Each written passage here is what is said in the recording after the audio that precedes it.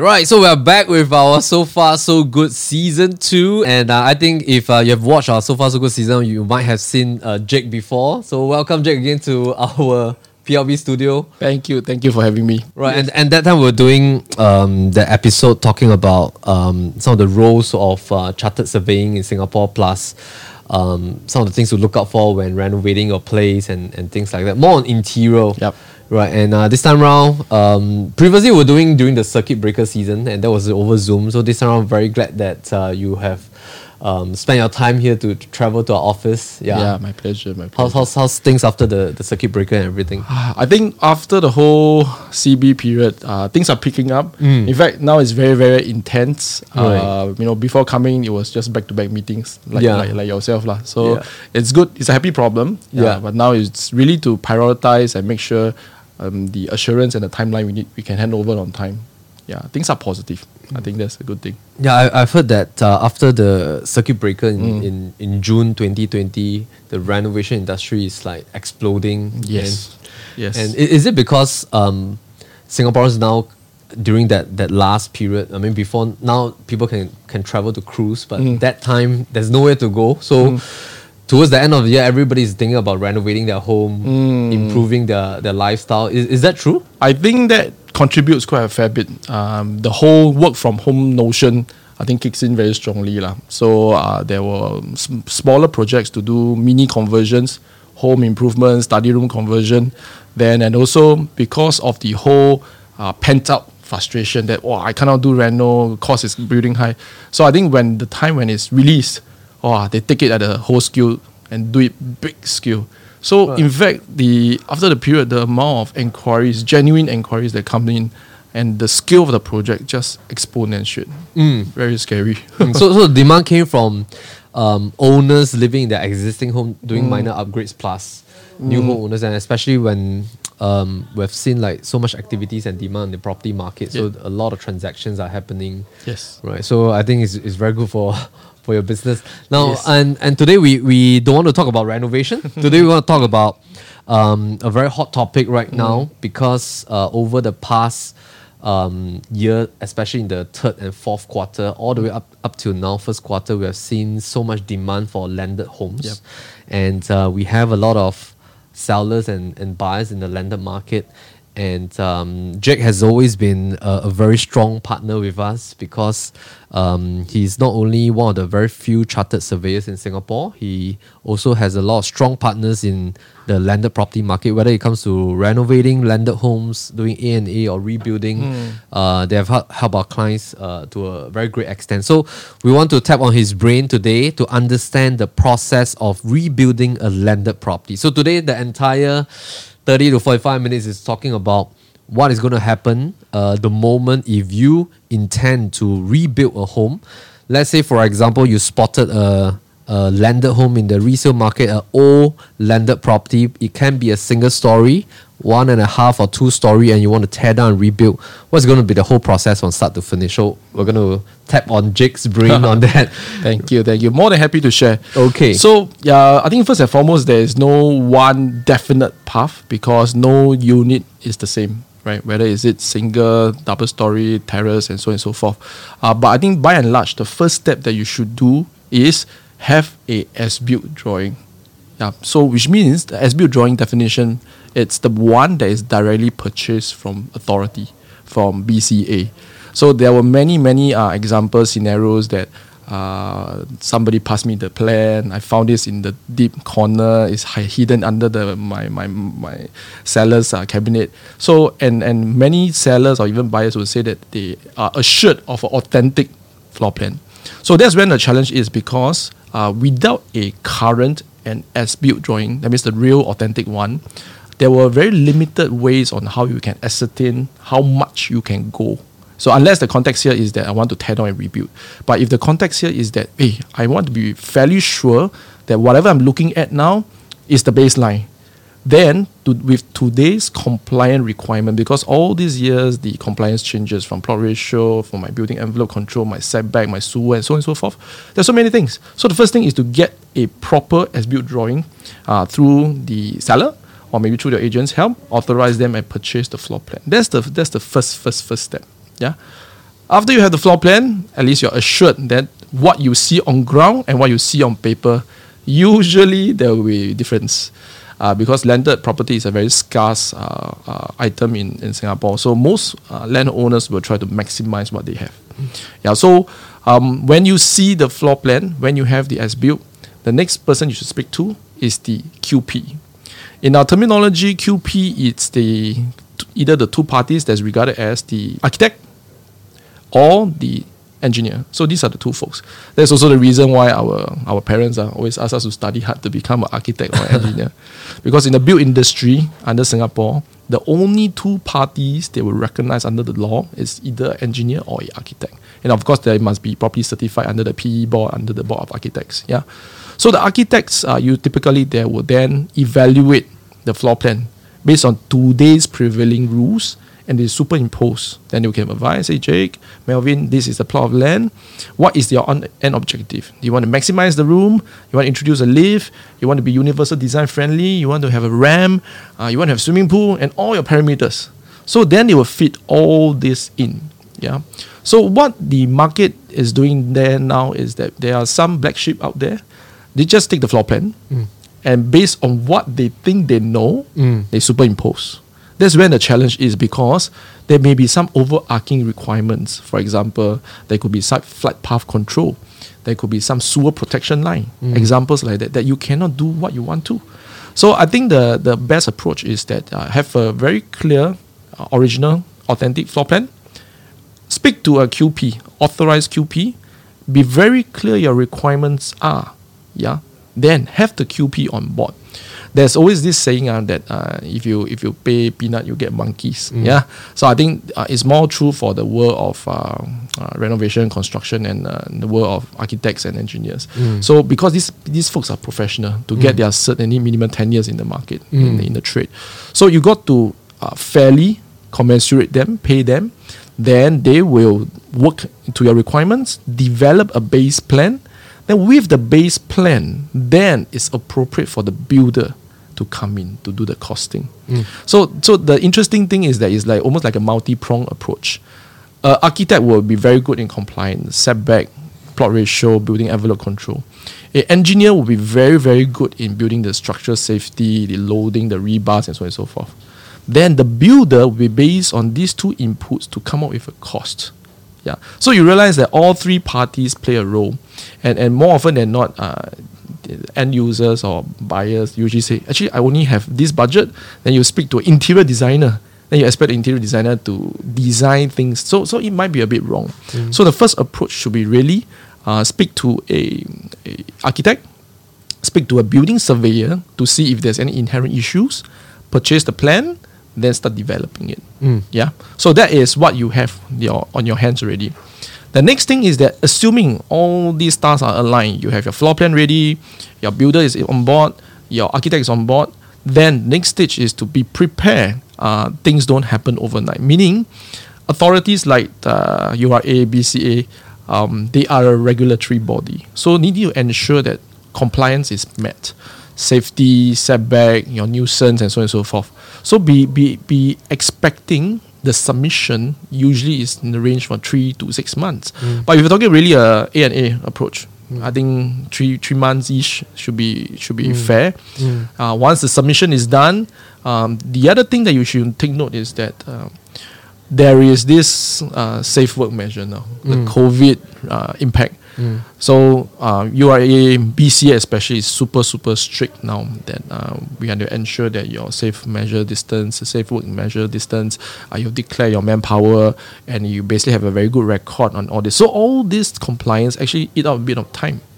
And also the COVID response plan requires you that typically for landed folks, builders, contractors like to work 7 days a week to rush the job.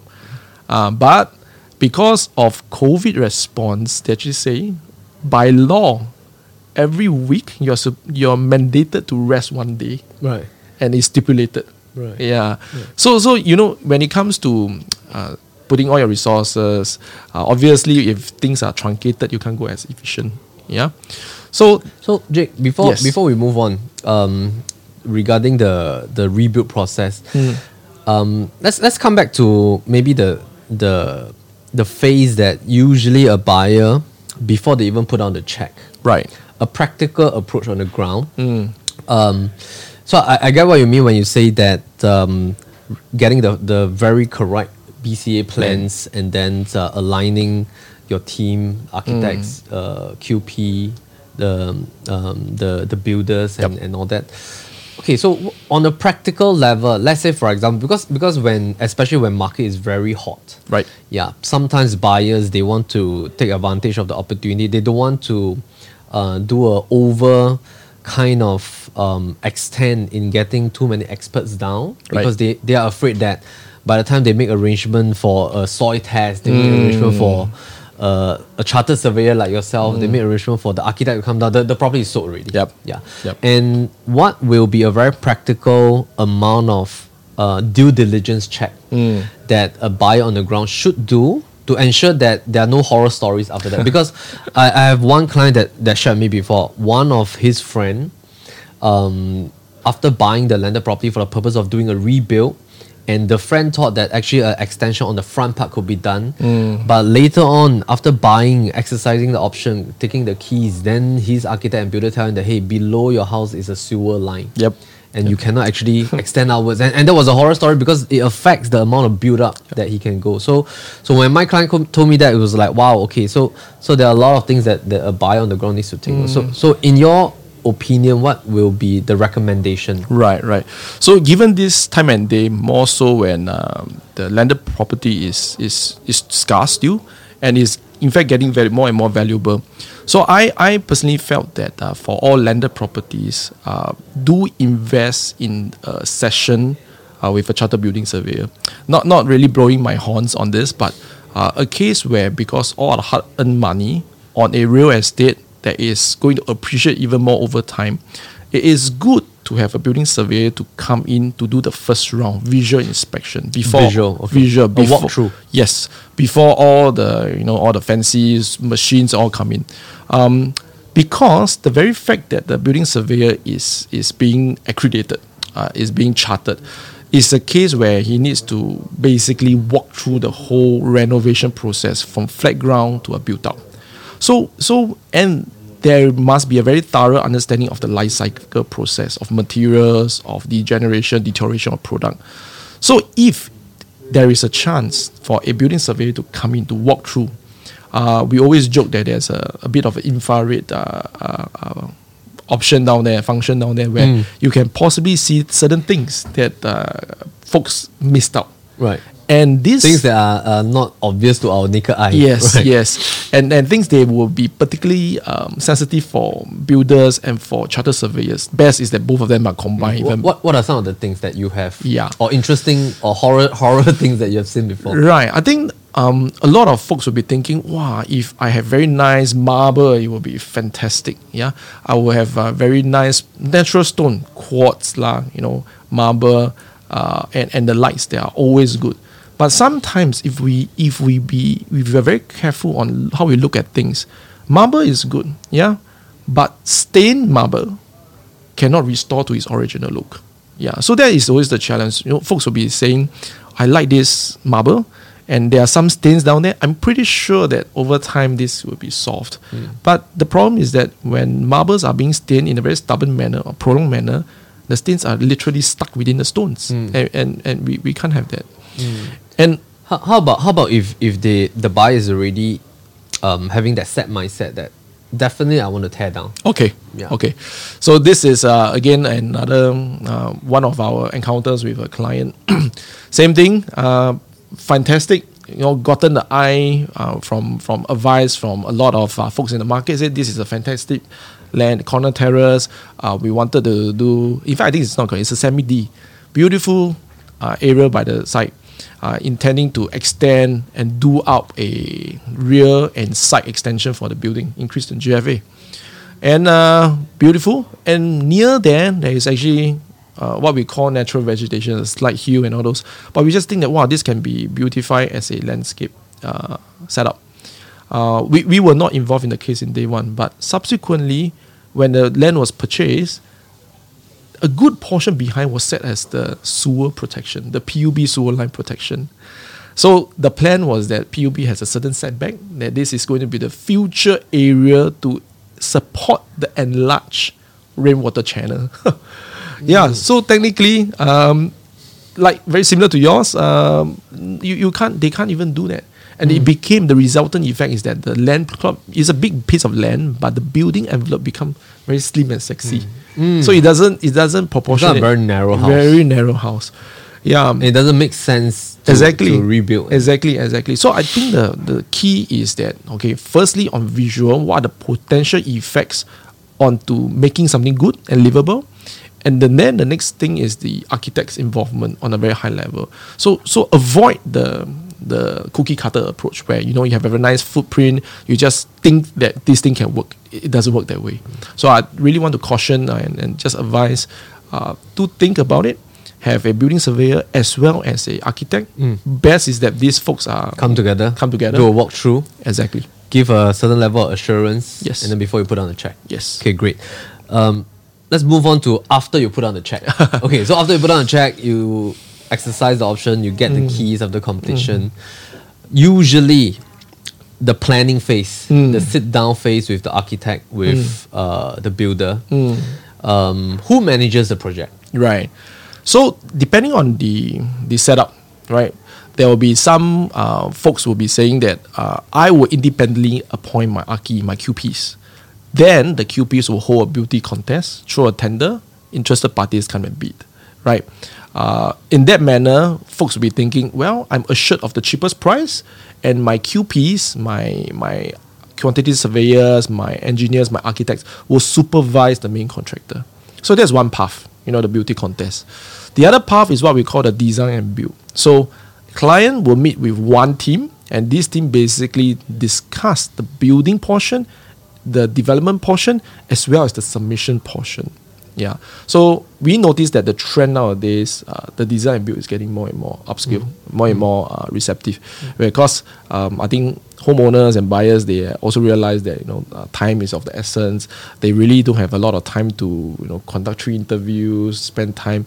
So obviously the first method will assure you of maybe a better competitive price, but it will definitely take longer because you need to take 4 quotes, 3 quotes for evaluation. Yeah. So again, I think the process here is that definitely a qualified person, the architect, is on board with you, and best, the person fronting, interfacing with the client is a builder himself. That's the best. Of course, we are asking a lot in this situation because the builder, as I explained earlier, the builder has a sensitivity of pricing. Architects are aesthetics engines, so they will turn out things to be functional, form and function. They always want to fulfill that. Engineers have to fulfill the safety. So safety wise, you cannot compromise. But if you want to fulfill something that is very strong, something that's functional, something that is even prettier, like a showroom. So if you check all the lists, sometimes the cost can go overscale. Yeah.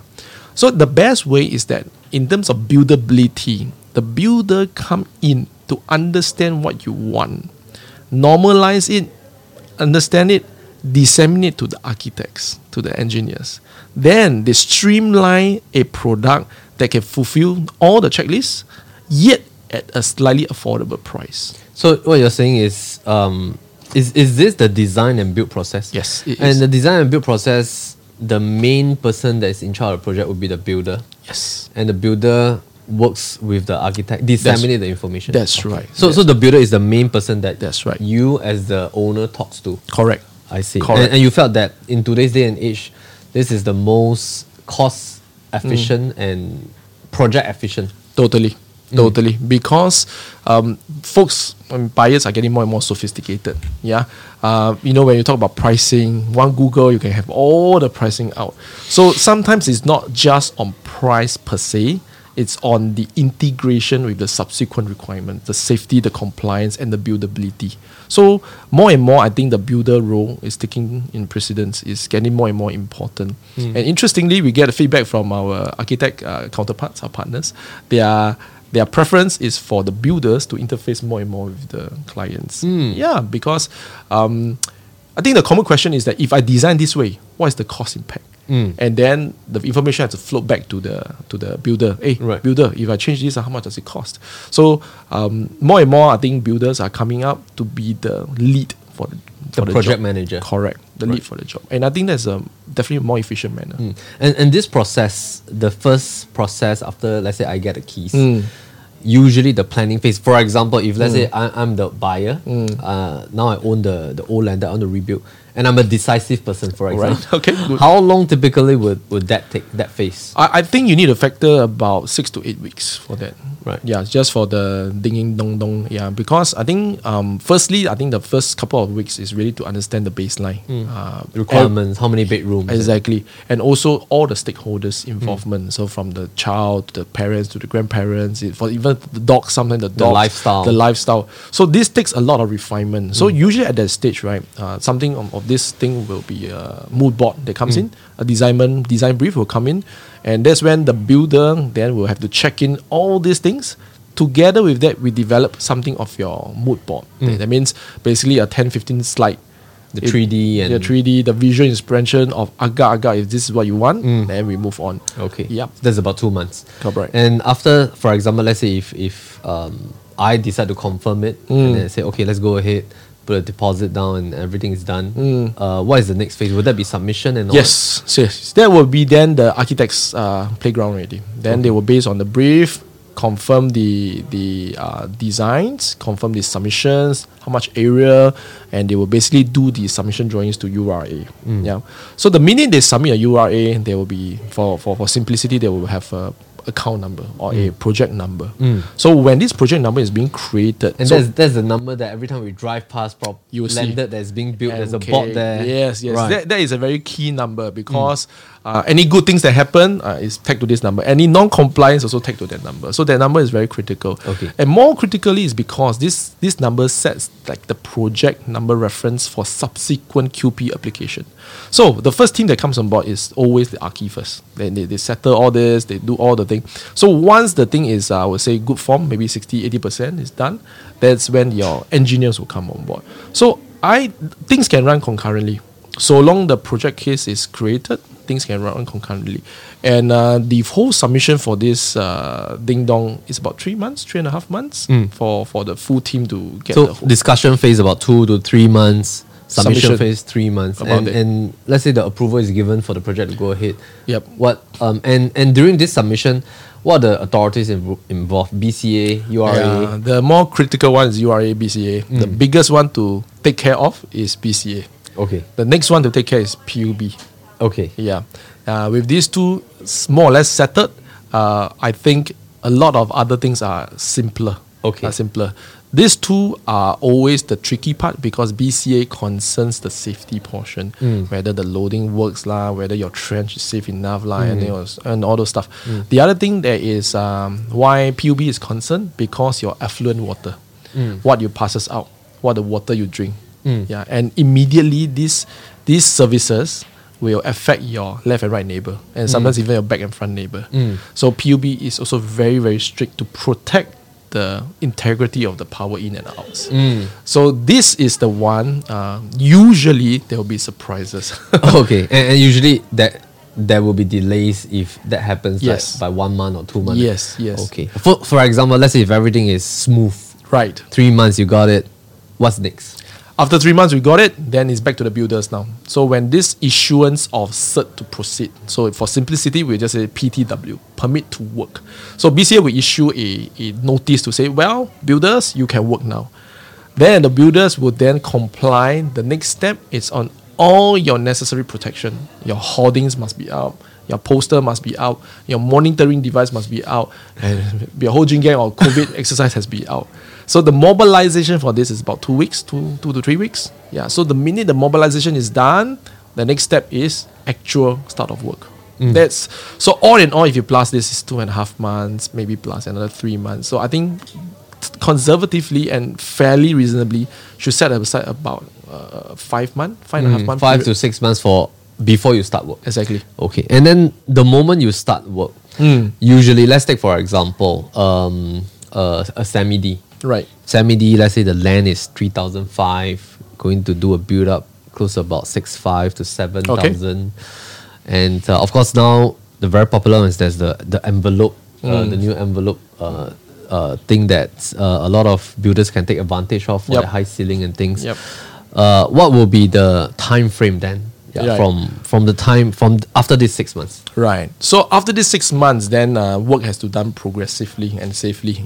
So all this progression of work, scheduling of work has to be done in tandem to what the engineers specify. So literally, you cannot, as a builder or as an owner, decide, say, I like to take my porch first. I like to take my ceiling first. I like to take my roof first. It doesn't go that way. In fact, the engineers will stipulate based on the method statement, what are the things you need to do. In fact, how high your protection, your holding has to be. What kind of monitoring device is it in the front porch, rear yard? They will specify. So these are, not in a way, the hidden cost. Because how much, how high to be, these are the things that they will specify. To the context about land 3,500, built out about 7,000, be expecting the time period from 10 months to a year. Again, we also need to be fair on deciding whether is there a pool, is there a lift and things like that. But averagely, it's a project that will be approximately a year. Right. Yes. How about if I want to add on a basement, how would that affect the timeline? How much more time is needed? Right. So basement is something that is a very interesting thing because basement, according to the building envelope control, so building envelope control is something that URA stipulate to say that you can develop your unit, your landed, but the overall new building height has to be within the height control. So you can have a 1-story 12-meter building, or you can have 3-4 meters story to be limited under the 12. So it really depends how the architect and the user and the builders, as well as the user owner thinking. So this is complying to your building envelope as well as plot ratio. So the thing about basement is that this is exempted. So this area is exempted. So from ground to below is not counted into that 12 meters. It's not counted. So in a way, very smart and very quick people say, hey, I can maximize what I go below. But so on paper, it makes total sense. But if on budget wise, you wear the builder wise, you wear the civil engineer hat, it's a big challenge. Because the rule of norm, anything that goes substructure, that means go below, right? Every floor you go, it is 2 times the cost you go on top. Yes. So example, if I go to build one more mezzanine, is 200,000 example. So if you want to go 1 floor below, it's 400,000 to 500,000. Yes. That is, and the time is the time is also equally 1.5 times more. And the other thing that is surprise is the part on earth protection. Because obviously we want to go lower, and in Singapore, because of land scars, all our services, our power, our electricity, our fluid water, affluent water, all goes underneath. So you have to assure, not just to the engineer, but you have to assure to PUB and other authorities that while we are doing your basement, you will not interrupt with the services. And all these compliance costs are really a surprise. Because for example, if while your builder and their team are digging, and if it affects some of the things that affects the neighbors, how are the costs being calculated? I mean, like this is a very scary scenario because you can be sued and exactly. So for a architect and a and a civil engineer, what they are supposed to do is that they are supposed to retrieve all the as-built drawings, including the sewer lines, how they run, and basically have a cross-sectional view how they're doing that. That's also the reason why there must be a lot of tests. Your pegging, your surveying, your topo survey, and so a whole jing-gang of services that come in. So the idea is that as much as possible, I identify the services cables below that. And if we hit the jackpot to say that we identify before we start work, it is the role of the builder and of course the whole project team to then manage to divert them before you start. Okay, so this is a very interesting topic. Let's say, for example, one day your builder calls you and say there's an issue, right? Because while digging, while building that basement, right, the sewage for the entire road is affected. And whose responsibility is it? Let's say some of the neighbors decide to sue. Will they sue the new owner, or they sue the builder, or Right. So is there any insurance for the owner Yes. to buy? Yes. So for all projects, right, there's a necessary insurance coverage. So generally, in that kind of context, when there are, I think after effects, when you're doing certain scope, right, the project will be sued. Meaning, basically, it's under the main con responsibility that you'll be sued.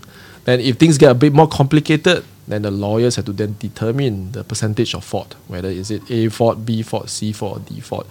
That is also the reason why, when it comes to substructure basement construction, the preliminary works, the fact finding, the groundwork, intense. very intense. There cannot be a case where I think you think no. It is a case with certainty. If you're not even sure, you have to commission another test. Not even sure, the third test. Not even sure, trial test. So where possible, we will usually do a very good advice to propose alternate solutions before going in the basement approach.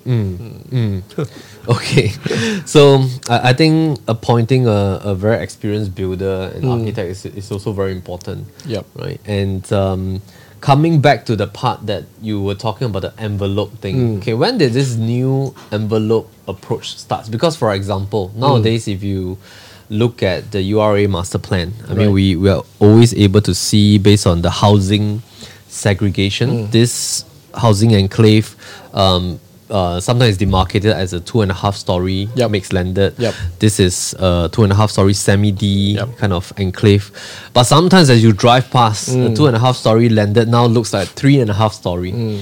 So when did this new envelope height kind of thing came into place? Which year was that? So, off a hand, I can't recall exactly which year, but it's fairly recent. A couple of years back, it's fairly recent. But the whole idea of this building envelope control, it's a form of a give and take by URA. The approach is like this, because they wanted to control the overall vicinity with a specific height, so that you don't have outliers. Suddenly this building becomes super high or super low. So they want to ensure the overall look is maintained, but they also want to give some flexibility to the homeowners. For design. Exactly. Right. So they in a way, I think this is what they call progressive nation. They give a bit, but they hold back a bit. That, okay, I give you this height control, 15 meters. You can then decide if you want to have a, almost like a Western style, very high pitched roof, one single story. You can do that, almost like a castle style. Or if it's a 2.5 story, you can make it look like a 3.5. Exactly. Because you can have a mezzanine level. Exactly. Right. So a lot of these things are now a bit more, the approach is more flexible. Yeah. Overarching thing is that, number one, you fulfill to the building envelope control, and then, of course, the engineer has to come in, whether the loading is sufficient, the footing is sufficient for your extra, things like that. But the building envelope is really to promote the two case. Flexibility, as well as to still control overarching on the visual. And that's I think that's great, especially if you're planning to rebuild, because last time you really had to stick to the 2.5 and all that. So now there's a lot more flexibility. Perhaps during the mezzanine you can build like a family area, or maybe without the mezzanine you can make your level 1 really have that loft kind of effect. Exactly. Right. So coming back to that part about commencing work, and then you were mentioning that usually it's about a year.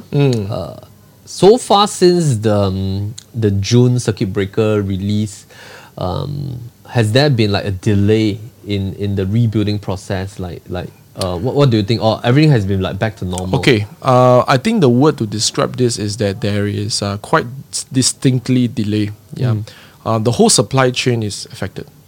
So right from the DOM concept, our workers are being contained in a very strict controlled transport manner. So it's just a very simple example. Last time the workers are able to commute point A to point B themselves. And specific vehicles or small vans, lorries, anyone can pick them point A, point B. And the number of hours, your working hours, are basically as long as your project determines. But because of all these safe work measures and all those, your transport to the dorms are controlled. So only AB person declared vehicles can come in. And also, you can't even go and buy your own food. Yeah, to that extent. So a lot of things are being restricted, which also means that the flexibility, your working hours, you can't stretch the extra bit. So that's the first. Your direct workers from the dorms are affected.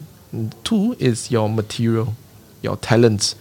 Materials and talents, they tie hand in hand. So for example, the experts to do form work, that means when you're doing substructure, you're doing your footing, you have that piece of wood to form like a little Lego and you pour your concrete. This is form work.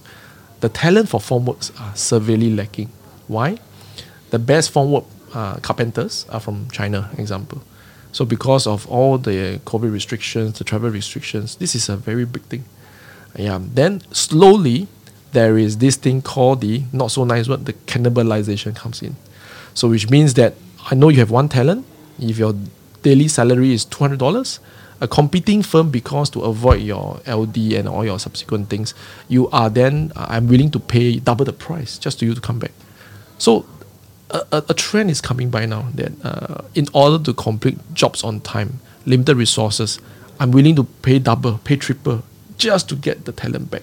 Wow. Yes, is that scary? Is that scary?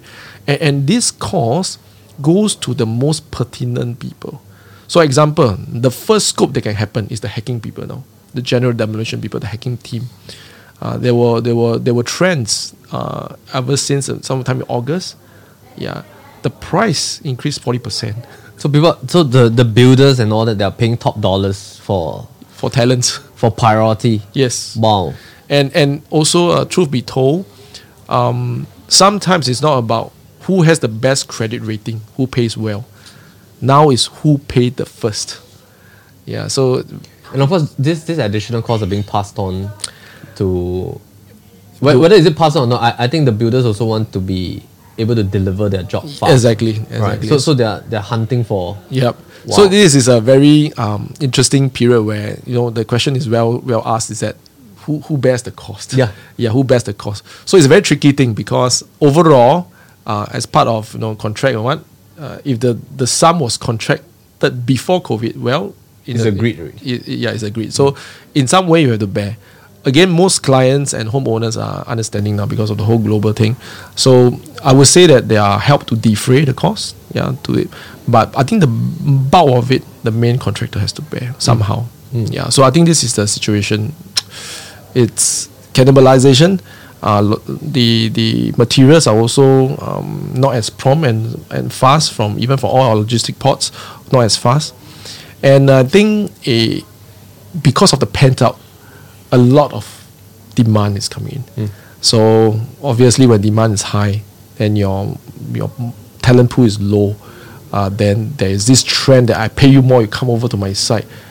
So really the overall climate now, I would say is more on the tense up portion. Jobs are a lot. I think it's because of a pent up frustration, and pricing is driving up. Yeah. So this is the overall scene we are seeing now. Recently, I've been seeing a lot of interesting design in the market. Even with plots like perhaps just 3,000 plus square feet, a semi-D. With very interesting design, you can even park up to like 4 cars. Right. And my own checklist is that right now, if someone is planning to rebuild, the lift is a must. Yeah, because that's the trend of future-proofing the home. Minimum, I think there has to be 5 bedrooms in total, right? At least. Pool is a little bit of plus and minus because some buyers on the ground, when they come to view a property with a pool, they ask us how much does it take to cover it up. Right? Then some people come, they ask us how much does it to build a pool. And but I think the core is that at least a 5-bedroom, at least a lift, plus if the more cars you can park, the better it is. So coming to building like this new build, right? What are some of the core reasons after that 12 months, after my submission and my planning phase of 6 months and then 12 months that my building architect has estimated for me? What are some of the core reasons that my property cannot reach its TOP? So this is a part back to some horror stories. Okay. So this will relate back to the engineers and architects, I would say, involvement and expertise. For a very thorough and full compliant project, there were a lot of very key attributes. So just a couple of examples is that lightning protection. So this has been the recent 3-5 years a very big topic because lightning is something we can't see, and lightning protection when it has to be done well, it has to be done day one. So meaning when you cast the concrete, when you embed it within the cement and so on and so forth, there are a lot of compliance inside. So one I don't say popular, but one observation is that why you can't get your TOP is that you don't comply to your specific lightning protection. So lightning protection will go all the way to the highest point of your building. And this lightning tape, or the conductor you call it, has to then be isolated throughout the unit. And how can you do it? And because day one, we have to lay some sort of lightning tape. And they're only testing at the end of the day. So during the whole rebuild process, there could be, mishandling. There could be someone not doing the job well. It could be just a lousy day that they can't just get the readings. So one very common situation is the lightning protection. You're not able to get it. The other thing is also interesting is on the power provision. So this is when this term come in, the licensed electric worker, LEW, comes in. So basically for any new build, rebuild, A&A, when it comes to having a new meter board, a LEW has to come in to basically every single point. You have a songpa, you have a stamp, you have to sign on to make sure it's safe. Yeah, and as part of upgraded living, enhanced living, people want to have certain power points in certain area. For example, in my powder room, in my toilets, I want to have my hairdryer, I want to have specific thing, I want to buy certain items from Amazon and things like that. So it's a very common situation again that while we are doing all our standard electrical works, we forget the compliance. Then maybe who so and so owner decide to have a power point in the toilet. So though we think that it's no big deal, right? But when it comes to certifying and all this, it may warrant this qualification. A failure TOB. Yeah. So these are some small little things, and as small as we think that is not so impactful. But when we talk about the tread and riser, the staircase when you walk up and down, so when you want to rebuild, there are very strict controls on how high a stair can be, how deep the stair can be. So sometimes we say, never mind lah, just 应该可以的, you can, but it's not like that. So when it comes to TOP checklist, these are the things that they will check. Okay, how is the TOP inspection process like? Who comes? Is it somebody from BCA? Yes. So the statement will be that BCA will come. Yeah, that's the statement. BCA officers, they will commission a check. And then the trend now, or rather the observation now, there are modified ways of doing it now. So meaning virtual ways. They empower way. So meaning they are doing a more so like an empower way to say that dear QP, dear QPs, right, please fulfill and check through all the checklists. Submit a report. Yes. And then take photo, visual proofs. Yes. So it used to be at random checks that BCA officers or even simple ones, they don't come. But by and large, the statement would be that BCA will come and check. So the QPs are appointed by the builder. Correct. Okay. And the builder is supposed to manage the QPs as well. Correct. Right. Okay. What if after all the submission, let's say example, this empowered way, the new way, and the TOP fails. Every round of rectification, example two items fail. The staircase is not built to, or maybe the lightning and stuff. What is how long is the delay? Well, BCA put it in a very simple way. So long you comply, you resubmit, we will do the due processing time. So I think the time delay is as long as how long you need to rectify the thing. But after you have rectified it, usually it's quite okay. Yes. Okay. Yes. It's the process of rectification. So for a staircase to rectify, it's literally like redoing. So usually that's why on the projects, right, there are a lot of check and balances. At stage 1, if you do the second floor first, you settle the second floor, make sure everything is passed. Next one. This is also where the QP's team as well as the builder's team for the supervisor comes in a lot. Because everybody has a role to play to ensure that make sure that I don't sabo you. I want to make sure my architects and engineers, whatever they draw, tallies to site as much as possible, and we comply and make sure that things are actual. So as a consumer in the market, I mean, for example, I appointed my builder who using the design and builds kind of method for my builder to manage the entire project.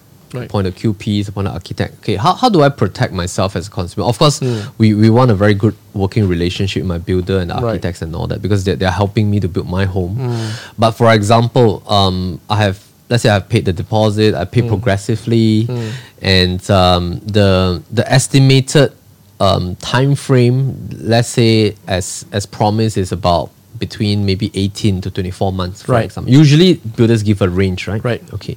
So what if the delay is really out of the norm? For example, it is instead of 2 years, it becomes 2.5, or maybe even stretches up to 3 years because of a lot of the mistakes that were being made and it can't achieve its TOP. How do I protect myself as a consumer? Well, this is also where the standard legal template, as well as the T&C, terms and conditions, as well as the negotiations coming in. So by and large, when you come to a contract, it could be really a private treaty. So you can just say, okay, Melvin, I like you, I appoint you directly. Or you can always fall back to the SIA board architects that are prescribed recommended forms. They also recommended industry practice forms to adhere to. So by and large, if it's a private treaty, private agreement, it's usually the contract is signed on the private terms and conditions with the builder and the homeowner. So I think this is also time that if we be very open and fair, this is also when as a homeowner, you should be very prudent in your progress payment milestones. So example that you hit a certain milestone, I cast the concrete, I erect my second floor, I do a certain thing, then I have that. So and by and large, nobody will really want to shortchange or delay the project unnecessarily. So there are a few provisions. Is that the milestone must be well written. You hit a certain milestone. That's number one. The other two, the other one is this what we call the retention sum. So if you don't do well, go on to a amount. But this is very negative in nature. It's sort of like a penalty. Like if you don't do well, I'll down your money. So if it's dealt professionally, I think it's okay.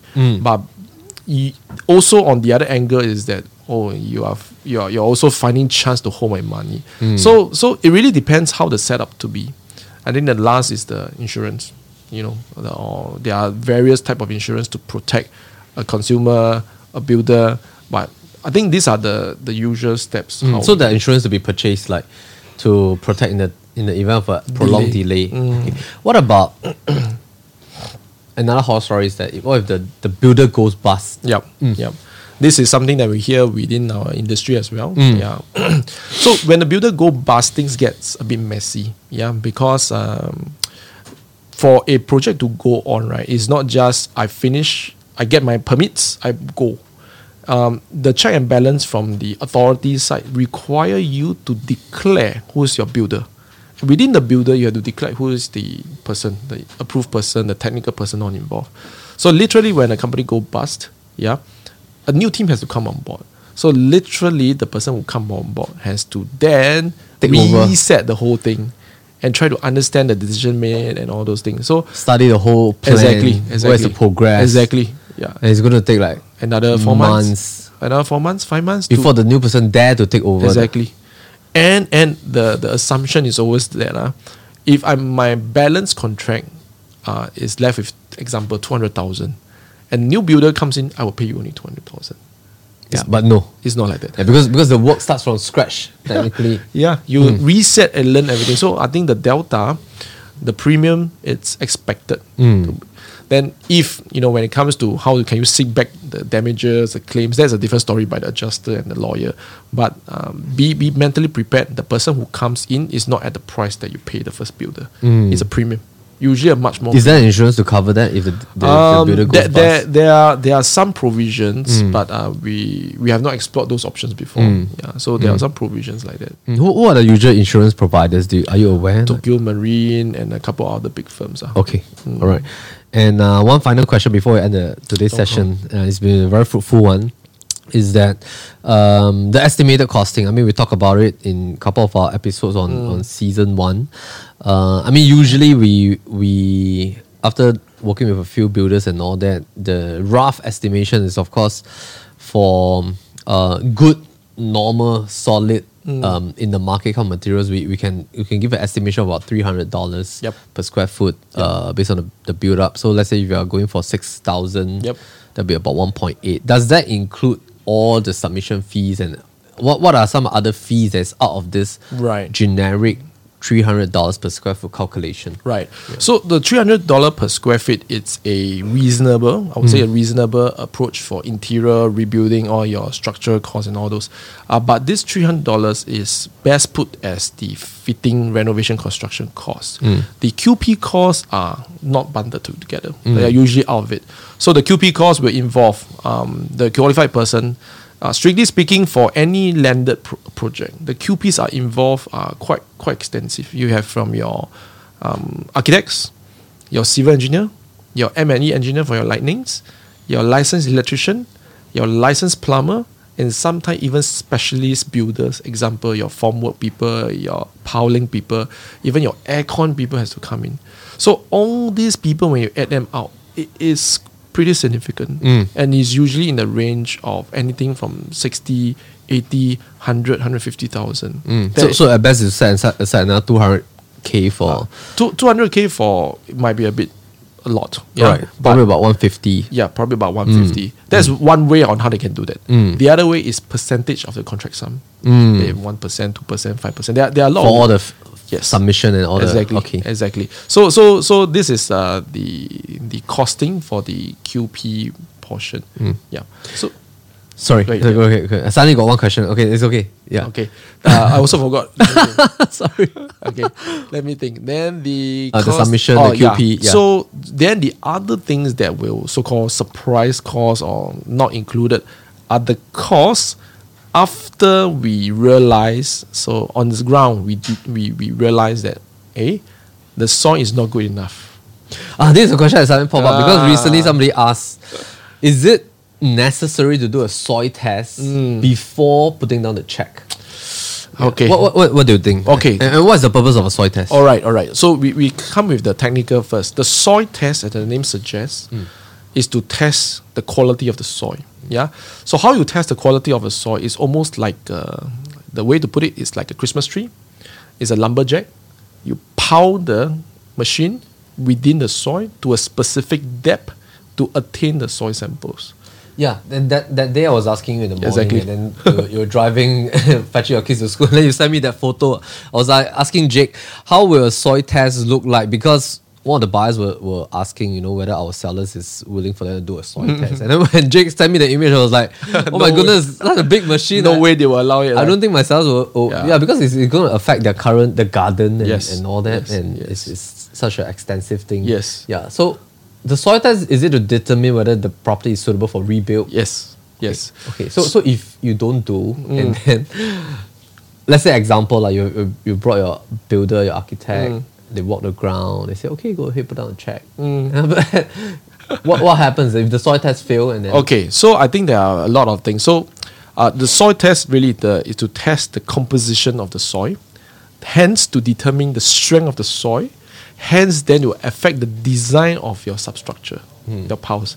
So if you are gung-ho and say, no, I really don't want to do soil test, then at the point when the engineer is designing your new piles, the new columns, then he will have been in for a big surprise. And as part of the civil engineer protocol, just now we described on the process, we get the drawings up, the QPs, architect on board, the civil engineer. So the civil engineer, when they're on board, they want the soil test. They definitely want the soil test. but practically, usually people only do that after they buy, right? Correct. So this is where I came in as that this will be the surprise cost. So for example, we prep that the structure will be a simple footing, 1.5 meters, so on and so forth. But if the soil test come out, oh man, this is Fail.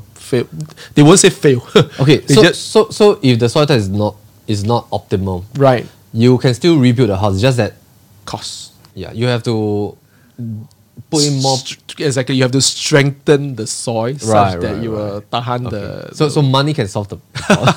in a way, yes. Okay. Yeah. So Yeah, because really it's not practical, and I don't think any sellers will will want to do that. And it's Right. a very noisy and a very I would say, industrial feel, because Yeah. they are powered by diesel, so they'll be bang, bang, bang, and it's smelly. Then basically your garden will have one fat hole down there. Yeah. Yeah, so- And the sellers will be thinking, after you do a soil test, what if you don't want to buy? Exactly. Right, Yeah. yeah. That it gives a bad signal also lah. Yeah. Yeah. Yeah. Yeah. Great. It's been awesome having you back in So Far So Good season 2, and I'm very happy to kickstart this episode 1 of So Far So Good with Jake again in this season 2 episode, and we're going to talk a lot more about landed properties and a lot more about some of the things that really, if you want to buy a landed property, what are the things you need to take note. And once again, Jake is not just a chartered surveyor, he's also a lecturer and a teacher at the BCA Academy, right? Imparting his knowledge to the next generation. He's the one that is... What course are you teaching? Is that a diploma? I'm teaching diploma technical drawing. Right. Yeah. Okay. And so he's an inspiration to the next generation. And plus, being a chartered surveyor in Singapore is a rare kind of certification, because it's a worldwide kind of accreditation. Plus, he also runs his family business. Very enterprising person, leading his team in doing the interior renovation space. Plus, of course, rebuilding A&A space. Yeah. So if you have any inquiries, you can his number and his website and his link is all down in our description below. You can check out his company and then give him a call if you need any services. He also is a big fan of us and our clients, and every time when we have landed clients that wants to have a bit more assurance, he does have a professional service that does a walkthrough with our buyers on the ground. Yeah, so thank you, Jake, for always supporting our team. Yeah, More than happy. Yeah, It's always fantastic having you. it's always a super happy feeling working with your team. Great. Excellent. Awesome, man. All right. Thank you. Thank okay, you, man. thank you for staying tuned with us on this So Far So Good Season 2, Episode 1. So we hope to see you on Episode 2. Meantime, take care. Bye.